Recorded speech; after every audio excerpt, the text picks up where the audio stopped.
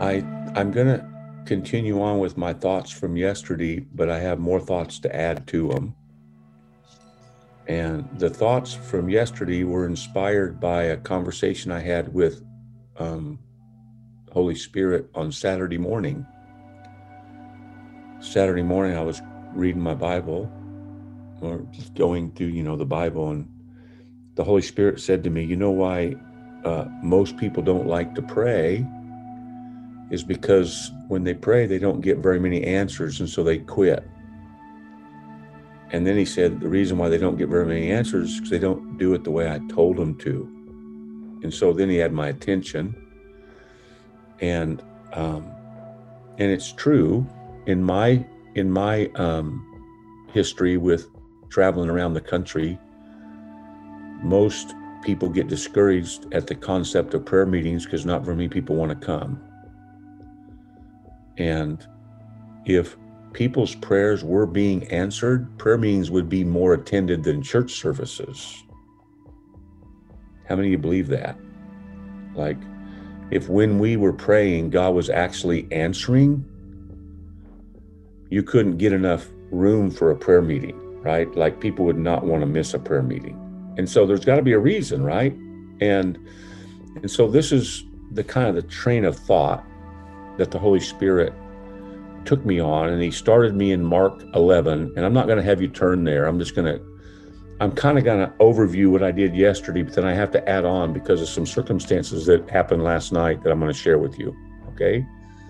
But in Mark 11, Jesus is, walking over, and he sees a fig tree with leaves on it, and he's hungry. And so he goes to it, and he finds out there's no fruit. And so he says, "May no one ever eat from you again." In other words, he cursed it. And then he goes in the temple, and this is the second time that he kind of tears up the temple, with righteous indignation, because he says, "My house should be called a house of prayer for all nations, but you've turned it into a den of robbers," right?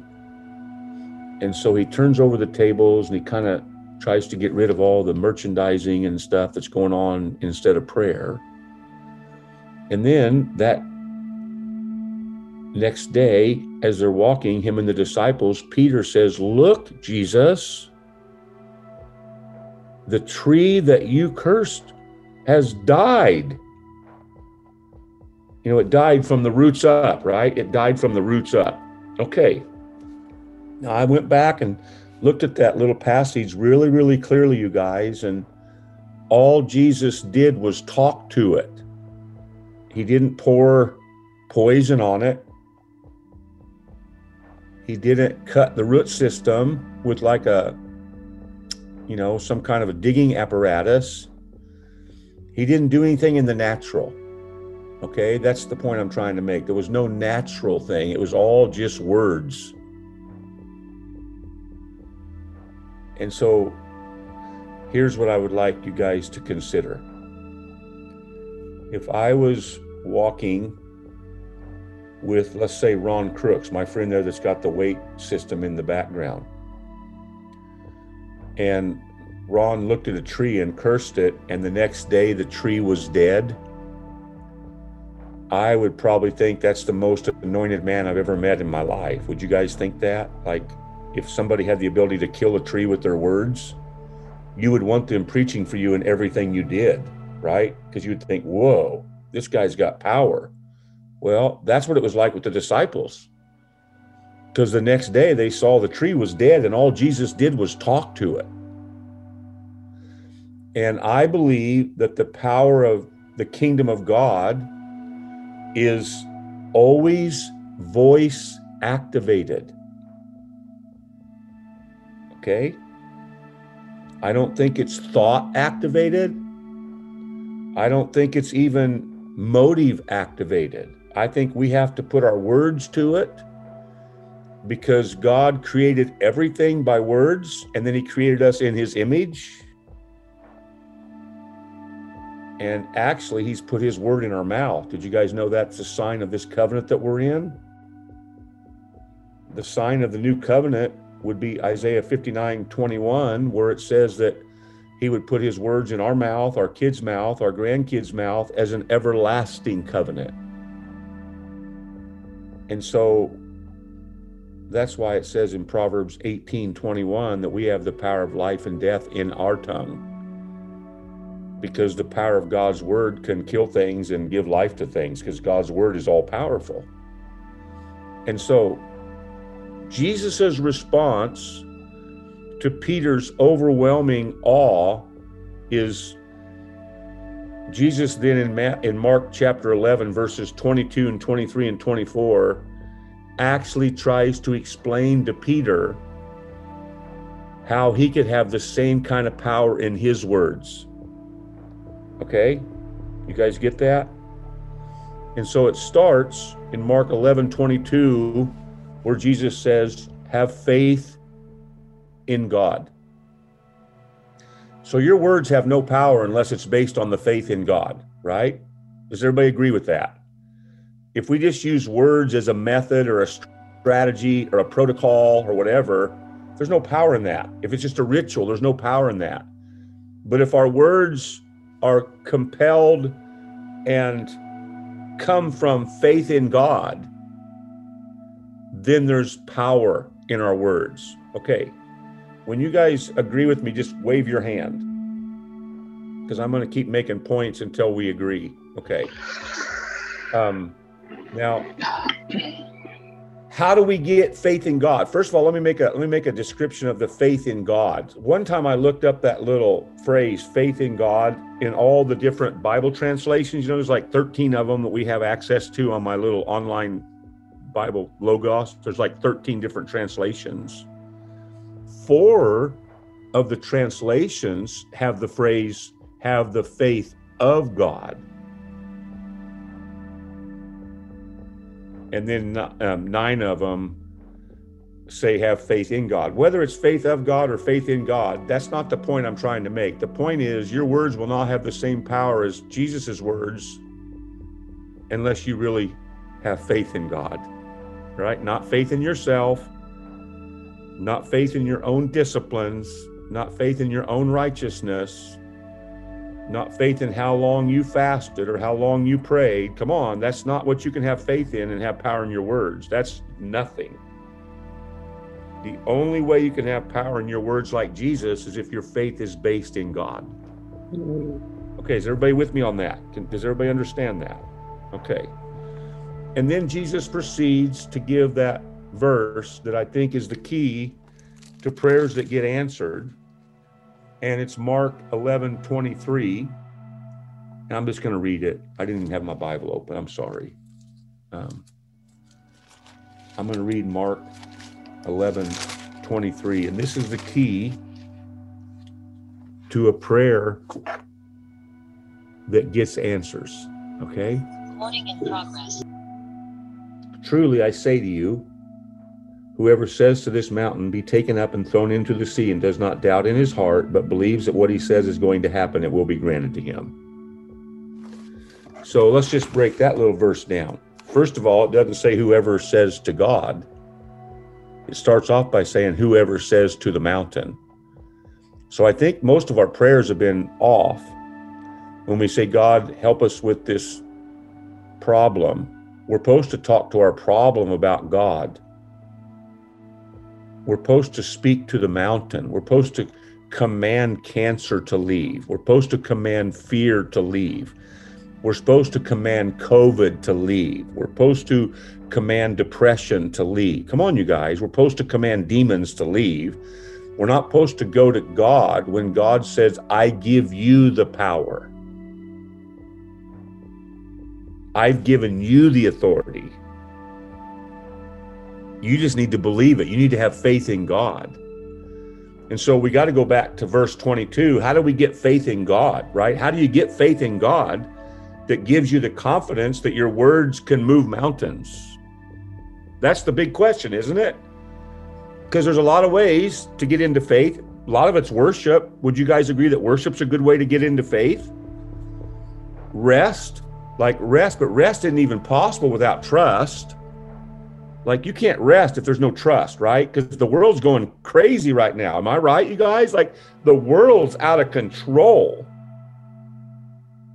So worship, obviously meditation on the word is probably the best one. Like, I think faith comes by hearing, and hearing by the word of Christ. Faith comes by hearing, and hearing by the word of Christ. Faith comes by hearing, and hearing by the word of Christ. Faith comes by hearing, and hearing by the word of Christ. Like, how much do you want faith? Start listening to God more. Am I a broken record? I mean, you know, it says in Psalms 45 that our tongue is the pen of a ready writer. And so we're, according to Proverbs 3, we're supposed to write God's word on our heart. Well, how are we going to write it? Talk to yourself about what it says you have.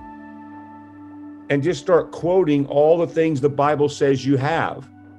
Like, you have the power that raised Jesus from the dead. You have the faith of the apostles. You have the glory of Christ living inside of you. You're healed by his stripes. You can do all things. You have all your needs supplied. Come on. I mean, there's so many promises in the word. And Philemon 1:6 says your faith becomes effective with the knowledge of everything you have. And so you have to acknowledge it. You have to speak it. Talk to yourself. Like, make people think you're crazy. Talk to yourself. Speak the word of God to yourself. When darkness comes, speak truth. Come on. When fear comes, speak truth. When anxiety comes, speak truth. Like, that's your weapon, is the word of God. And when it becomes alive, then it's two-edged. Come on, man. The living word of God, the sword of the Spirit, is when it comes out of your inmost being and you actually believe in your words. That's a part of Mark 11:23, when you believe what you say. Like, we've got to get to the point where we believe in our words, and then the mountain will know it has to believe in our words if it knows we believe in our words. Come on. Like, if you don't believe what you're saying is going to happen, forget anything else believing it. You're the one that has to believe first. The church is discouraged because we're waiting for God to do stuff that he's given us power and authority to do. You know, in Luke 9, he gave the 12 disciples power and authority over all sickness, all disease, all demons. And all I usually hear Christians praying for is for God to take care of sickness and disease and demons, and he gave us authority. It's the same thing in Luke 10. He gave 72 other people the same authority. It's like he doesn't hold his authority back. He gives it to every believer. Every believer has been given all authority. Come on, you guys. Every believer has been given all authority. And so how do you use it? Speak to the mountain. And so I got inspired on Monday. This is interesting. I actually had an opportunity to sit in the prayer room for 4.5 hours uninterrupted. And I thought, man, I'm going to have a wonderful day praying. And when I got there, I got kind of discouraged and depressed, thinking, oh no, 4.5 hours. How am I going to sit here for 4.5 hours? And then I started thinking about all the people that are sick around me. And I started thinking about all the people that I know that have died. Good people. And I started getting discouraged. And the Holy Spirit says, you can be discouraged, or you can confront this with what I've given you the ability to do. Because I woke you up Saturday out of your devotions and told you why people's prayers don't get answered. Why don't you practice that? And the Holy Spirit told me, why don't you just put a little short post on Facebook saying, if you need a healing, I'll agree and believe with you for your healing. And guys, I had over 3,000 people respond. And I responded so many times, and I never did. I said, I command sickness to leave. I command healing to come. All I did was practice Mark 11:23. And I didn't spend 4.5 hours in the prayer room. I actually spent 5 hours and 10 minutes, and I was 10 minutes late to a service that night that I was supposed to preach in, because I didn't even know where the time went, because prayer became the most exciting thing I'd ever done, because I was actually doing Mark 11:23. And I felt like the Holy Spirit was like, I felt, you guys, like I wasn't even sitting in my chair. I don't even know how to explain it. I felt like God was just holding me up. I can't explain it. I felt like I was being held up. And prayer became the most exciting thing because I actually believed in my words. And I started getting testimonies of people that were healed. And I started getting testimonies of people that felt the presence of God touching them. And I practiced the same thing yesterday on our Zoom call where I commanded pain to leave. And I had 2 ladies text me yesterday and said right when I texted them, the pain left their bodies and they could go out and walk and they had no pain. And I guess maybe Jesus knew what he was talking about when he said, if you want to have the same kind of results with your words, you got to start by believing in me, period. And if you really believe in me, you can just say to things and they'll have to move. Whoa, man, is it that simple? Is it really that simple? And so then he gives us an example, of Acts 3, where Peter and John are going to the gate, to the temple to pray, and that beggars there asking for money. And they look down at him and they say, look at us, right? And when he's looking at them, he's expecting to receive something from them, right? And they look at him and they say, silver and gold we don't have, but what we do have. Now that sounds prideful, that sounds boastful. But what if we actually believe we have the power that raised Jesus from the dead inside of us? What if we believe that?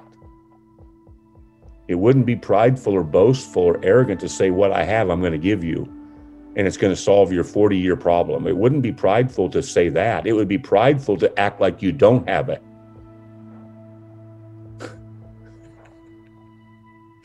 It would be prideful not to believe what God's word says you have. And so Peter didn't pray for the guy. He used the name of Jesus. He was actually practicing what he had learned several months earlier in Mark 11. He actually remembered what Jesus said. And he said, what I do have, I give you. And he grabbed him by the hand and he got him up. Oh my word, would that have been a good day, you guys? Come on. And then the people start praising Peter, right? And, oh, are you a god, whatever? And Peter says, whoa, whoa, whoa, whoa, whoa. It's not by our own faith or godliness that this man stands before you healed. And then he goes through the discourse that they're the ones who killed the Prince of Life. But then the final verdict is it's on the basis of faith in the name of Jesus that this man stands here whole. So Peter, even though he said, what I have, I give to you, he wasn't saying it was his, it was saying it was something that he'd been given that he had. And that's going to be where we have to get to, you guys, to have the results of Jesus. We're going to actually have to start believing he's given us the same power that raised Jesus from the dead. Because he has. He's just waiting us to have faith in God. Are you guys tracking with me? Come on, is this resounding in your hearts? So Isaiah 45:11 says that we have the power in our words to command God concerning the work of his hands. In other words, we can speak things and God's power moves where we speak because his hand is his power.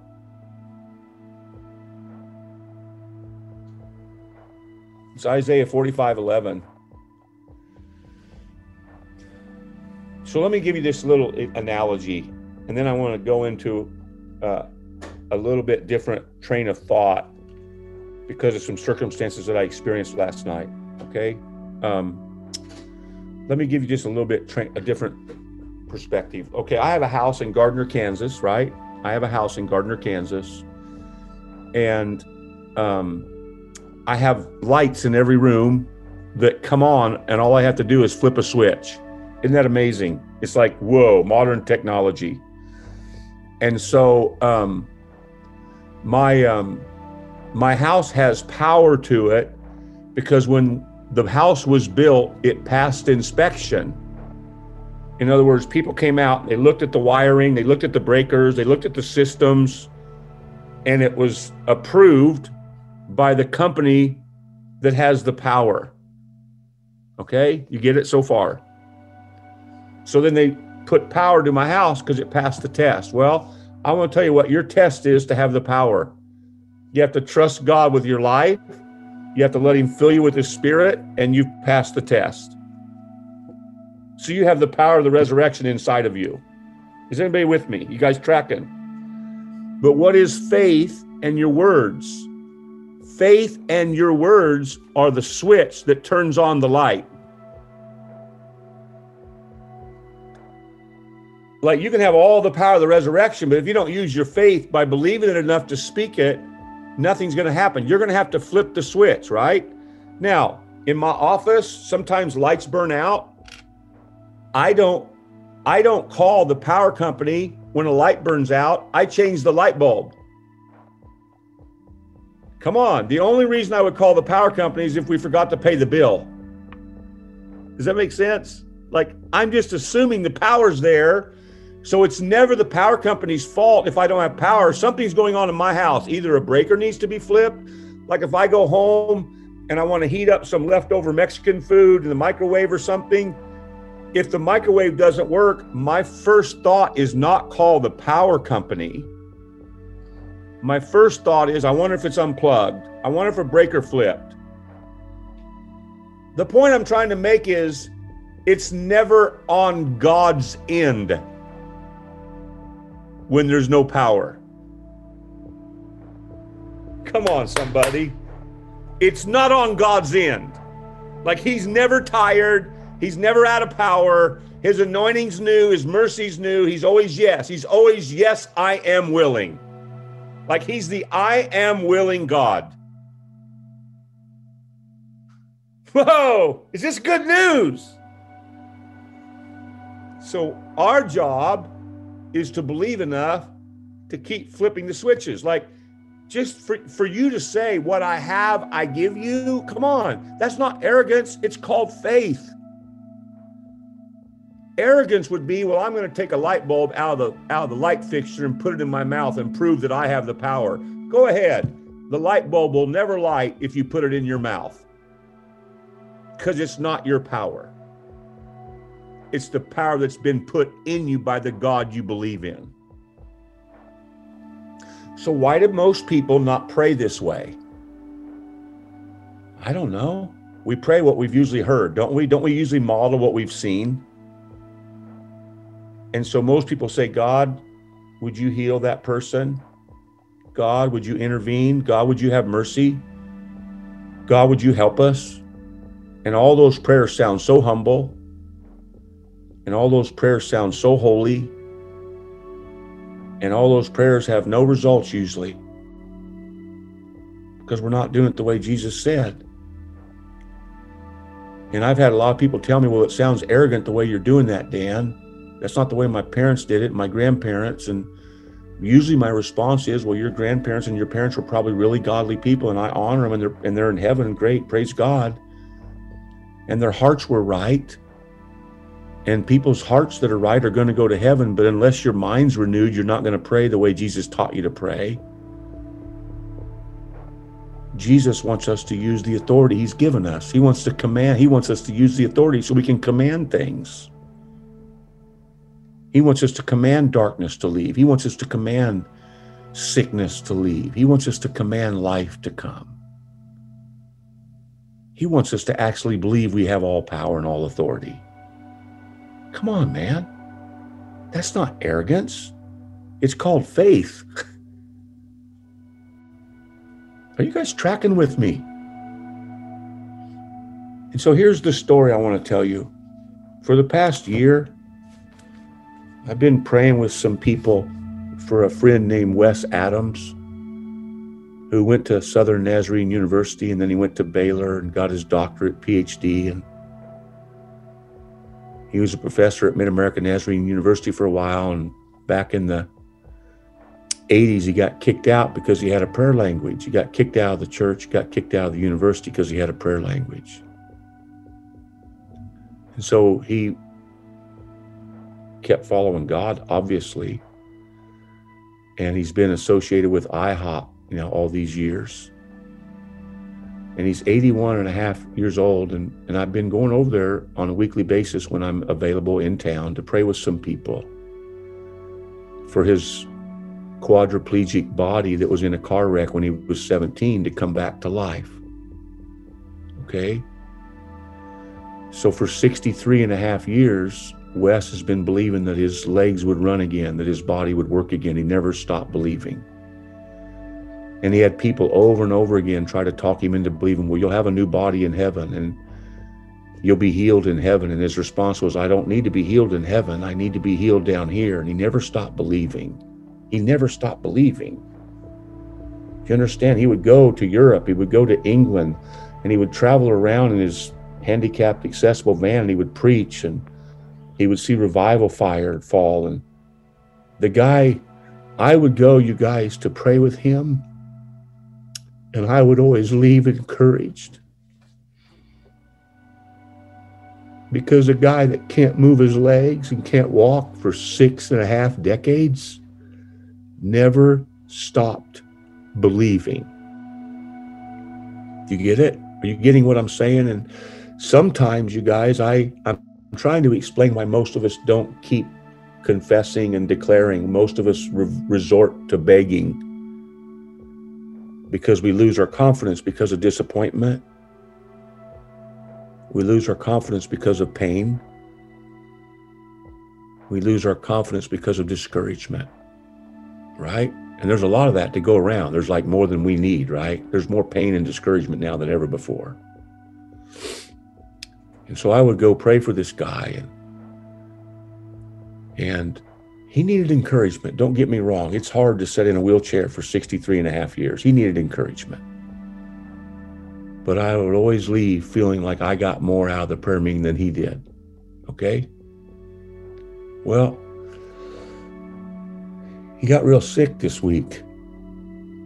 And I went over there on our weekly Tuesday prayer meeting to pray for him yesterday afternoon. We always go about 4:45. And he was laboring to breathe, and he looked like my grandma did when my grandma died. And I was bold. I was commanding life. I was commanding new lungs, commanding a new heart, commanding life. And last night at 10 o'clock, he passed into glory. And he had been given visions from God that he would be healed. He'd been given prophetic words from different people that he would be healed. And I know he's healed in heaven, but it's not what he was given. It's not what he believed for. So my heart ached in the middle of the night. I got the text from caregivers and stuff in the middle of the night. It's like, okay, God, I don't even know how to pray. Because I want him to come back from the dead, because I want him to be a sign and a wonder that sparks a worldwide revival. Somebody that doesn't lose their faith for 63 and a half years would be a prime candidate for somebody that could spark revival. You get it? Are you guys tracking with me? And so I was fighting discouragement, and the Lord took me to Romans 8. And I kind of want to finish my lesson this morning a little bit different on how do we keep believing in God enough to confess and command instead of resort to beg and hope. Would that be a good thing for all of us to have a takeaway this morning? How do we stay in the kind of faith where we have confidence to command and confess and not shrink back to begging and hoping? Okay, are we agreeing? Do you understand that? You understand what I'm saying, right? Because most prayer in the American church is begging and hoping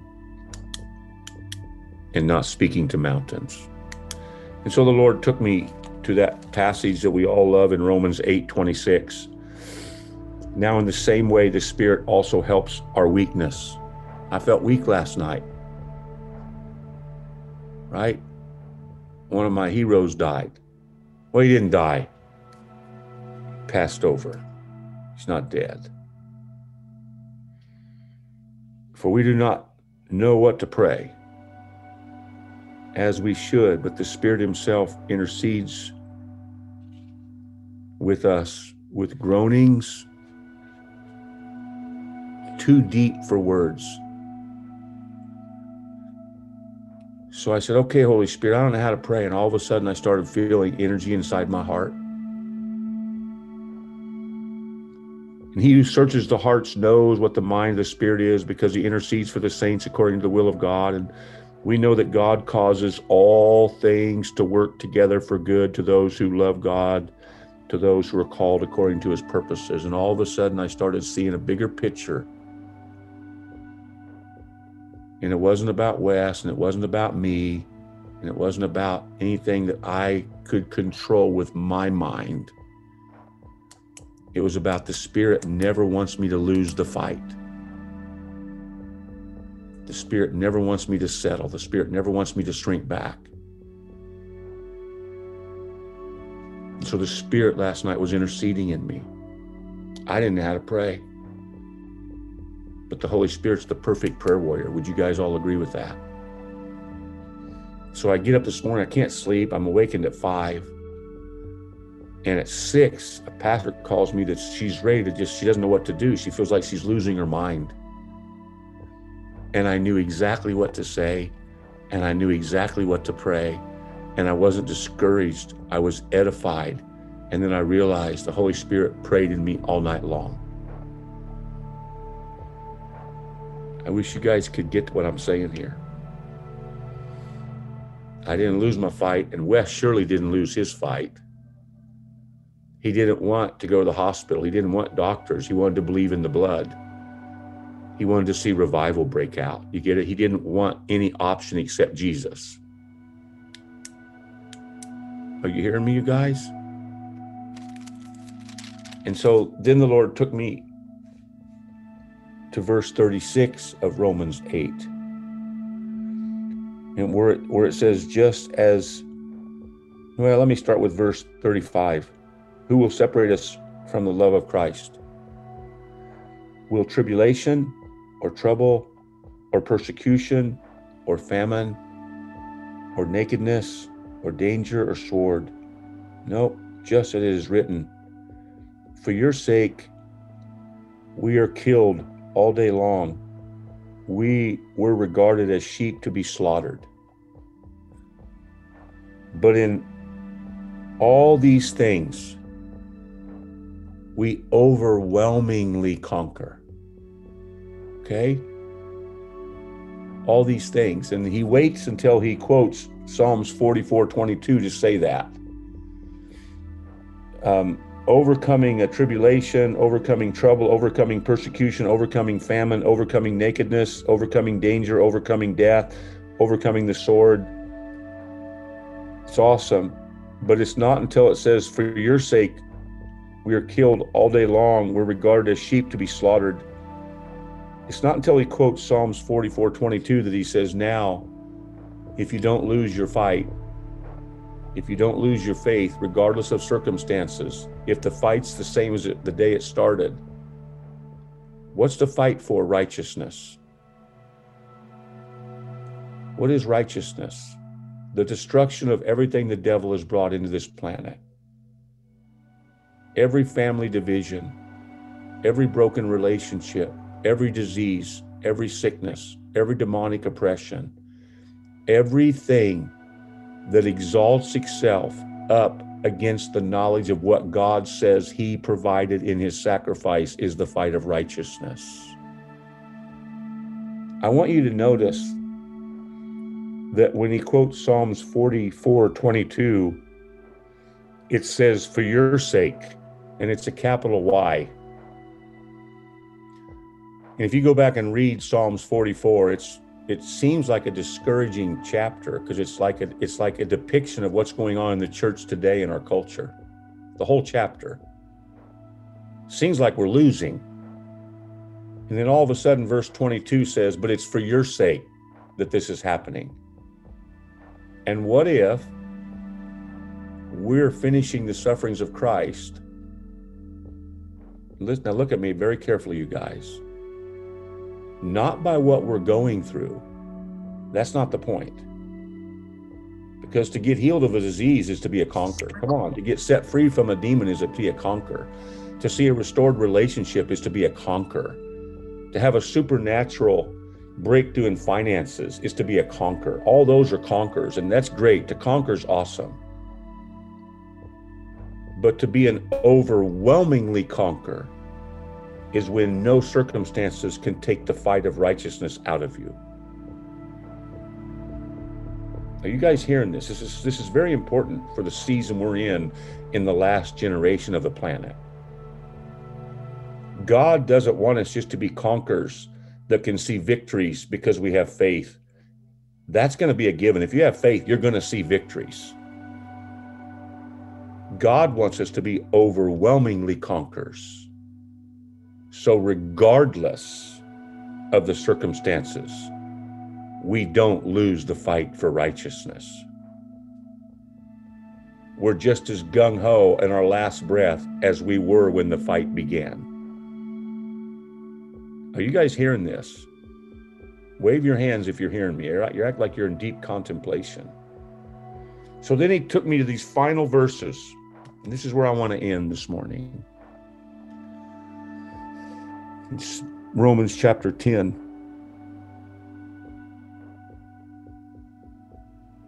Verse 8 is where I want to start.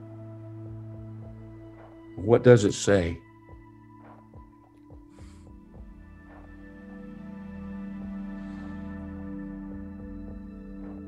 The word is near you.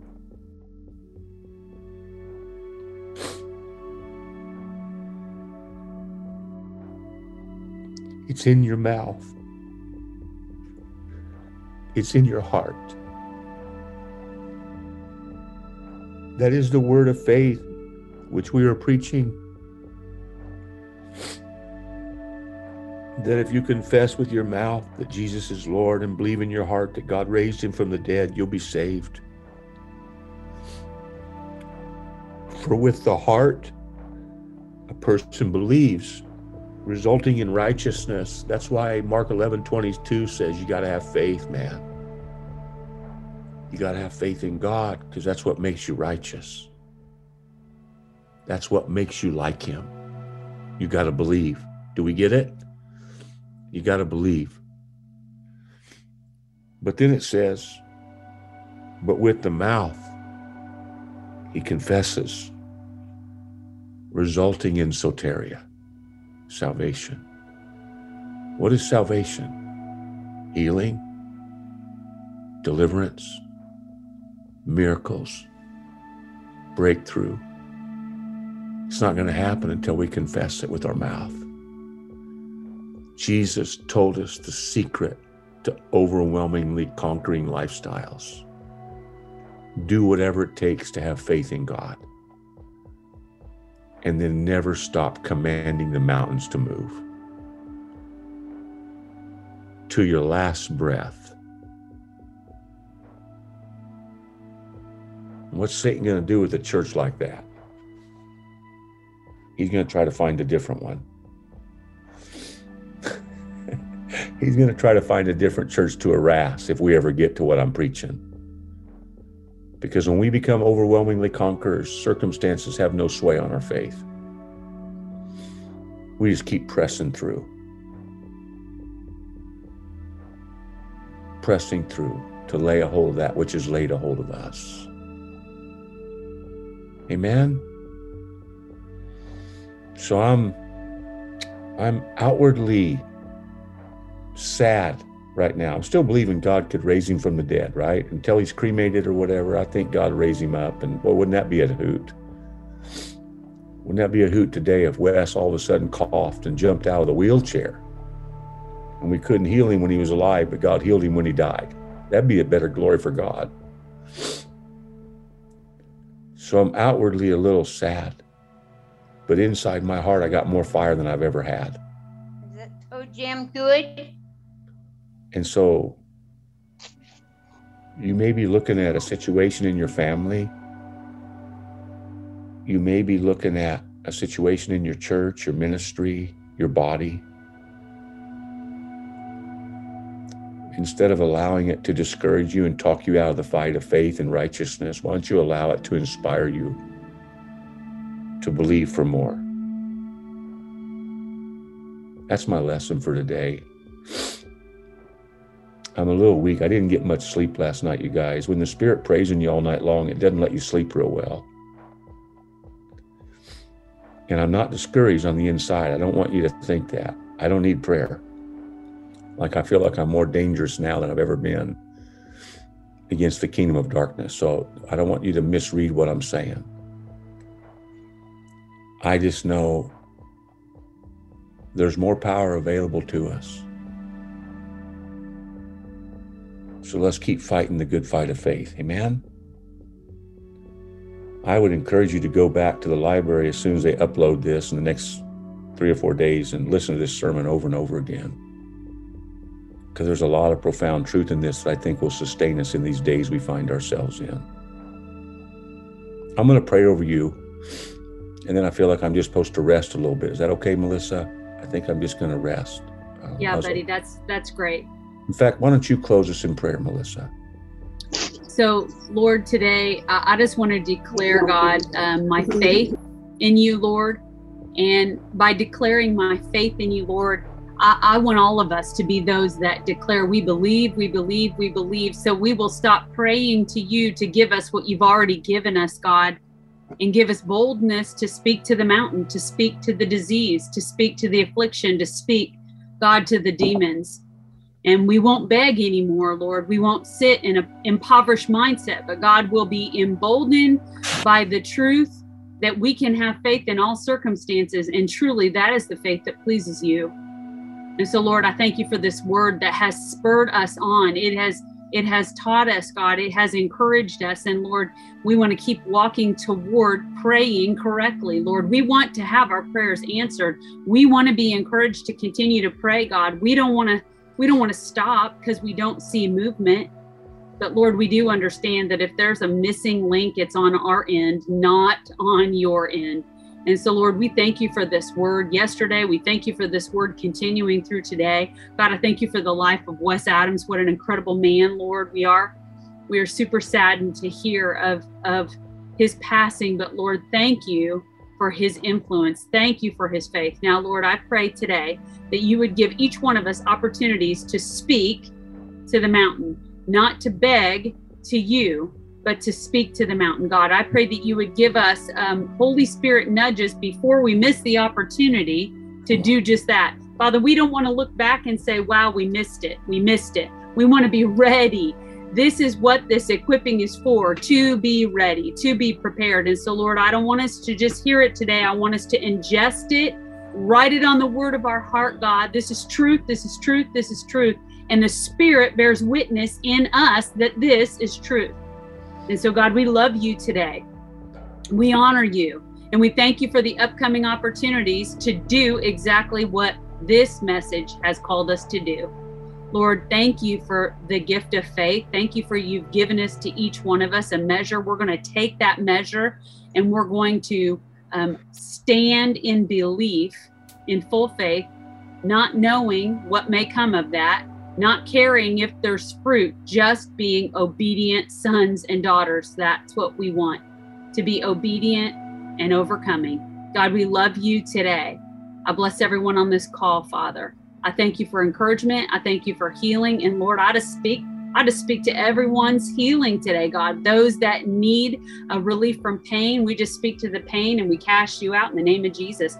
Those that are dealing with affliction, God, we just speak to that affliction because your name, your blood is more powerful.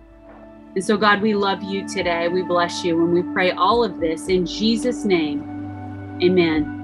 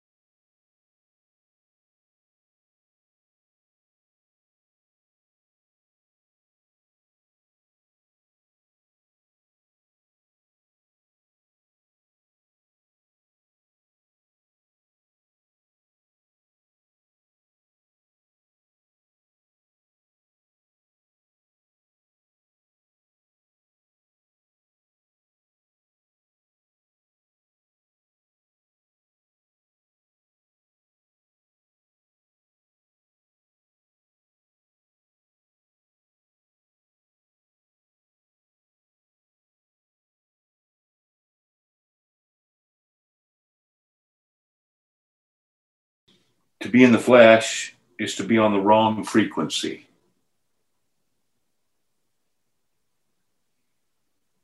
It's God's plan for you to prosper. And so Proverbs 3, 5, and 6 says, lean not on your own understanding. In all your ways acknowledge him, and he will direct your path. I heard the voice of God one time speak to me, and I prophesied into a lady, and her dead baby came back to life. I heard the word of God speak to me one time and told me to pray 3 times for a person, and during that same time frame, he came back from the dead 3 different times. And my father-in-law was with me when we were actually praying. I heard the voice of the Lord tell me he was going to heal a lady with ALS, and he healed her that same night of Lou Gehrig's disease. I heard the voice of the Lord tell me he was going to get rid of a demon off of a lady who had 12 diseases. And that night, the demon left, and she was healed of the 12 diseases. I heard the voice of the Lord tell me to get up and do a healing service at my home church once on a Wednesday night, and he grew a lady's lung back who lost a lung. I heard the voice of the Lord tell me to tell a lady who was dying of cancer that the cancer was gone and God healed her. I heard the voice of the Lord tell me to prophesy into a lady who had been hurt by the church that God was going to heal her, and God healed her, and her husband blessed us substantially. I heard the voice of the Lord tell me to do a public confession service of sin, and it resulted in God endowing our ministry. I heard the voice of the Lord tell me that my wife's desires are as important as his, and God provided a supernatural vehicle. I heard the voice of the Lord tell me one time, prophesying to a pastor, and I got the largest love offering I've ever gotten. I can tell you thousands of stories of when I heard the voice of the Lord, and it was always a supernatural outcome. And I can tell you lots of stories where I have many regrets, and it's because I did what I wanted and I didn't listen to God. No regrets when you listen to God. Nothing but regrets when you listen to yourself. And I just hear him saying, come to me. If you come after me with all of your heart, you will find me. So I'm going to pray a blessing over you before we leave. So Father, I thank you for these amazing men and women that are after your heart. That's why they're on a Zoom. They want to know you more. They want to hear you clearer. They don't want to be busy with earthly stuff that keeps them from the supernatural presence of God. So give us wisdom, give us discernment, and then give us willing hearts to obey you. The greatest thing we'll ever do is what you tell us. Give us willing hearts to obey you. And then just speak. And we'll do what you say. We'll say what you say. We'll take the risk. We'll be fools for Christ. We just want your name to be glorified. So I bless every man and woman on this call, their families. I pray that 2022 would be the year that revival breaks out in all the families. All the places where they minister, all the places where they serve. That every lost child will come home. This will be homecoming year. Every lost grandchild, every lost sibling, every lost spouse, every person in the family that's out of the family right now, that this would be the year that we see the salvation of the Lord. So I bless you, Papa. I thank you for sending your Spirit to live in us, to speak to us, to guide us, to empower us, to heal us, to deliver us. May our lives be a sign and wonder for the world around us, I pray. In Jesus' name, amen.